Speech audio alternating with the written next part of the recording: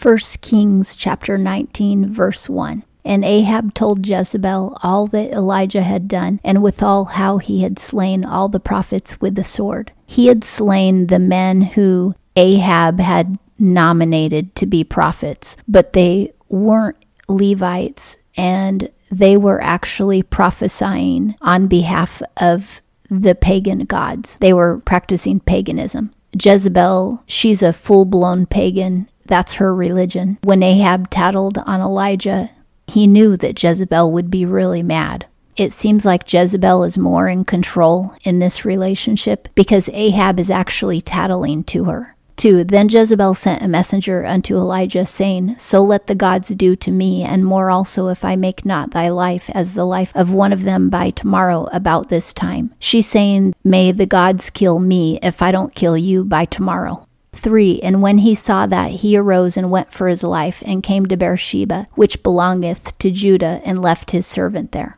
Elijah fled to Beersheba to get away from Jezebel, but then he left his servant there. This could be because he feels that when they kill him, they might kill his servant too, so his servant is actually safer getting separated from him. 4. But he himself went a day's journey into the wilderness and came and sat down under a broom tree. He went out into the middle of nowhere, where he didn't think anybody could find him. And he requested for himself that he might die, and said, It is enough now, O Lord, take my life away, for I am not better than my fathers. Elijah is giving up. Elijah believes that Jezebel is going to kill him sooner or later, and he doesn't want to die a violent death. He'd rather die a peaceful death, and so he's asking God to kill him in advance. But he does believe that he has to die one way or another because he knows that he and Jezebel cannot live on the same planet. He wants God to take him in his sleep or something. 5. And he lay down and slept under a broom tree. And behold, an angel touched him and said unto him, Arise and eat. Fasting is a way of life for any prophet because fasting makes you more dependent on the Lord for your survival, which helps your faith to grow stronger. So it's a way of helping your faith to increase because when you're trusting Him to keep you alive without food and water, then you're really trusting Him a lot. It's like a faith exercise. And that's why the Bible tells us to fast. Jesus fasted a lot. And he even told his disciples one time that some demons are really hard to cast out unless you've been fasting because you need a lot of faith to cast them out. It's normal for Elijah to fast, but also because he's in danger of his life and he's been on the run, he hasn't eaten at all. And he really has lost his will to live, so that's another reason why he's not eating. And the angel commands him to eat. 6. And he looked, and behold, there was at his head a cake baked on the hot stones, and a cruse of water. He's in the desert, and these stones are so hot that you can cook an egg on them. Well, the angel cooked a cake on them. This would be like a pancake and a water bottle. And he did eat and drink, and laid him down again. This is the second time that Elijah has been fed supernaturally, and it's also the second time that Elijah was running for his life. He's always in hot water because he tells people to repent, and that makes people absolutely hate him. Same thing happens in the New Testament with the Apostle Paul, Jesus, the Apostle Stephen, and several others. Their lives are in danger simply because they tell people to stop sinning. People will really hate you when you warn them to stop sinning, and that's why being a prophet is not a fun job. And this is another clue why we know that most prophets today are fake, because they don't tell people to repent. Their lives aren't in danger. They want to give people feel-good messages, so they're not genuine.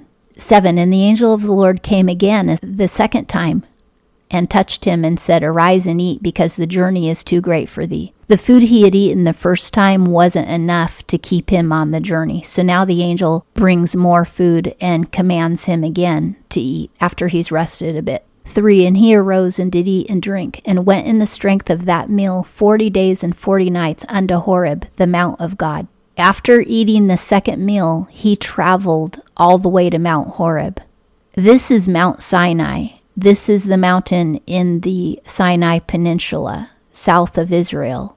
And he walked all the way down to the southern tip of the Sinai Peninsula. He's really trying hard to get away from Jezebel. And he's gone to a place with a lot of history. Whatever that angel fed him was probably food from heaven. It gave him strength to last another 40 days without food. Mount Horeb is the same mountain where Moses gave the commandments to the Israelites. It's the same mountain where Moses himself fasted for 40 days and 40 nights. It's also known as Mount Sinai. Horeb means fire, and Sinai means thorn. And this is the same mountain where Moses also met God for the first time in the burning bush. Now that was a burning thorn bush. And again, the mountains, it has two names. One means fire and the other one means thorn. When Moses met God, he met him in a burning thorn bush. Now Jesus, who John the Baptist said would baptize us in fire, that's the fire of God that purifies our souls and makes us not want to sin anymore. When we face adversity and temptation, then when we come through those, then we resist temptation, then we come out purified. We're more holy, we're more righteous, we're more like Jesus. Jesus, whom John the Baptist said would purify us with fire or baptize us with fire, he was crucified on a cross while he wore a crown of thorns on his head. So thorns and fire are representative of Jesus Christ, which means the burning bush is representative of Jesus Christ, which means the mountain, Horeb, also called Sinai, represents Jesus Christ. And this is where Elijah has gone. 9, and he came thither into a cave and lodged there. And behold, the word of the Lord came to him, and he said unto him, What dost thou here, Elijah? In the New Testament, the word of God is called Jesus Christ, the Son of God. And here in this verse it says, the word of the Lord came to Elijah. That means Jesus was speaking to him. Has Jesus ever asked you, what are you doing here? Has he ever asked you what you're doing with your life? 10, and he, Elijah, said, I have been very jealous for the Lord, the God of hosts, for the children of Israel have forsaken thy covenant, thrown down thine altars, and slain thy prophets with the sword. I, even I only am left, and they seek my life to take it away. Elijah did kill hundreds of pagan prophets, but before that, Ahab and Jezebel had been killing the Israelite prophets, who were the prophets of the true God. And then 100 of them are living and hiding, afraid for their lives. And Elijah is running for his life.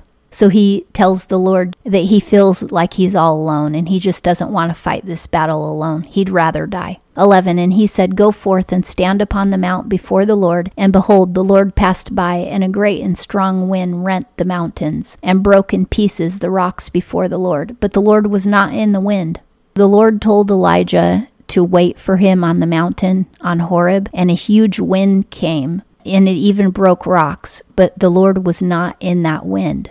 And after the wind, an earthquake, but the Lord was not in the earthquake. The Lord's power can send destruction, but he himself is not destruction. He loves us as a father tenderly loves his children. It's tender, compassionate, and kind. It's not coming in great force.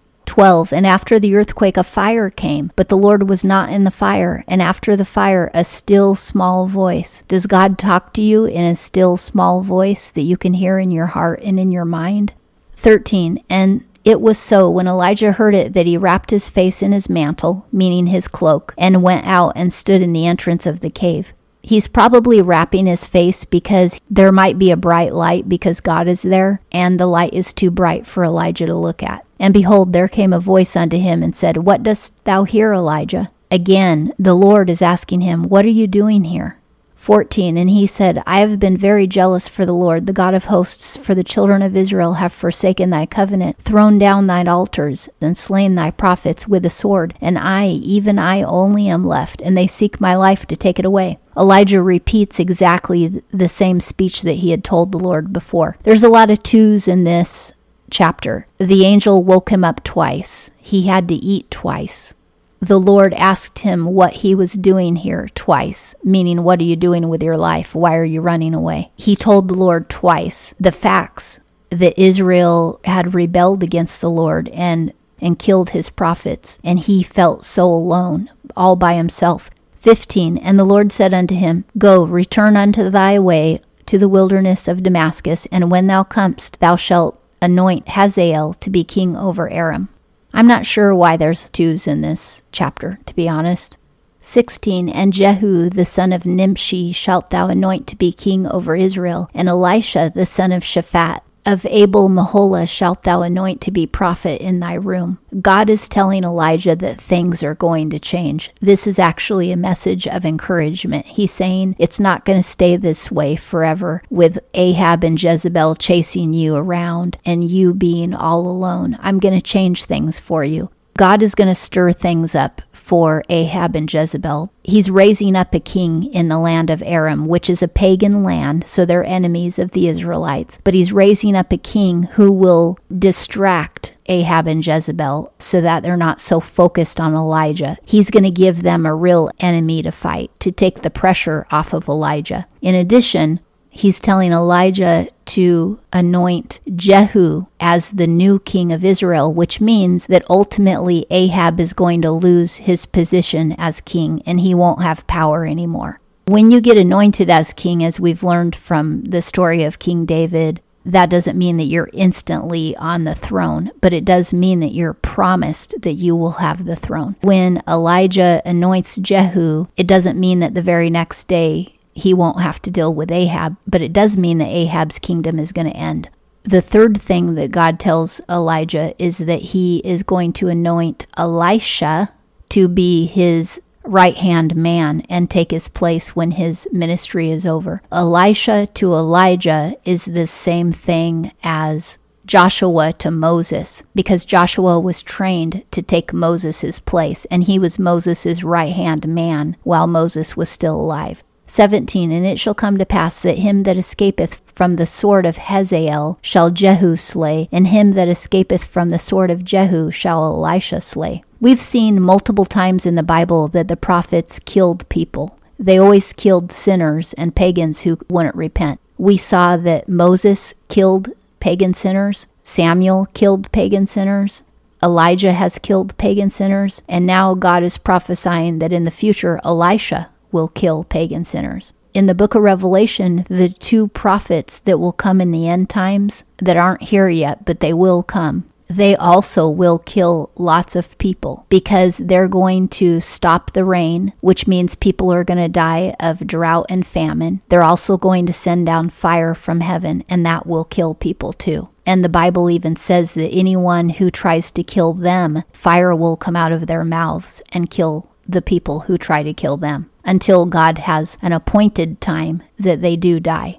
Prophets kill. I know that doesn't go with modern theology, but modern theology is really messed up. It's so anti-scriptural. 18, yet will I leave 7,000 in Israel, all the knees which have not bowed unto Baal, and every mouth which hath not kissed him. The Lord is saying that a lot of havoc is going to be wreaked in Israel because I'm going to use Hazael to attack Ahab and Israel, and I'm going to use Jehu to attack Ahab. And then Elisha is also going to kill people who practice witchcraft and paganism. But I'm going to save 7,000 who've been loyal to me and who have never turned away from me. They've been honoring me this whole time. And God knows who those people are.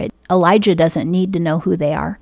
Now, 7, of course, is the perfect number of completion. It's one of God's numbers. I don't think it's a coincidence that there's 7,000 people in Israel who have never worshipped demon gods. 19, so he departed thence and found Elisha, the son of Shaphat, who was plowing, with 12 yoke of oxen before him, and he with the 12th. And Elijah passed over unto him and cast his mantle upon him. After Elijah spoke with the Lord on Mount Horeb, he left the mountain and went his way. He was encouraged to continue on with life. So he went back to the grindstone, and his first thing was to go find his new right-hand man, who is Elisha. So he went and found him plowing in his field, and he threw his cloak over Elisha. By him throwing his coat over the top of Elisha, he was showing Elisha, you're going to take my place when I die. And Elisha immediately knew what it meant. Now today, people make a lot out of this and they talk about mantles from heaven, but we don't have a theology about mantles from heaven in the Bible. 20, and he left the oxen and ran after Elijah and said, let me, I pray thee, kiss my father and my mother, and then I will follow thee. And he said unto him, go back, for what have I done to thee? 21, and he returned from following him and took the yoke of oxen and slew them. Elisha knows that he has to follow Elijah, but he's asking if he can say goodbye to his family first. And it's interesting that Elijah actually lets him do it by saying, "What do you want from me?" He's pretending that nothing's happening. But in the New Testament, when Jesus told people to follow him and they said, "Let me take care of family matters first," then he would tell them, "You're not fit to follow me. If you can't come with me now, then you don't need to come with me at all." And he wasn't being rude. He was just saying, you have one foot in the world and one foot out. However, Elijah is not Jesus. He isn't God. He's another human being. So he doesn't require that Elisha comes with him immediately. But he knows Elisha is going to catch up.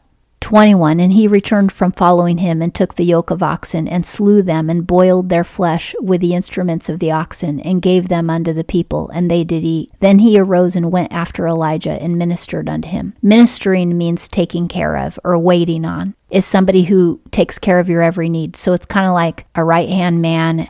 Elisha stopped working in his field and he butchered the oxen that he had and fed it to his neighbors because he wouldn't need that oxen anymore. He was going to leave his occupation and become a prophet.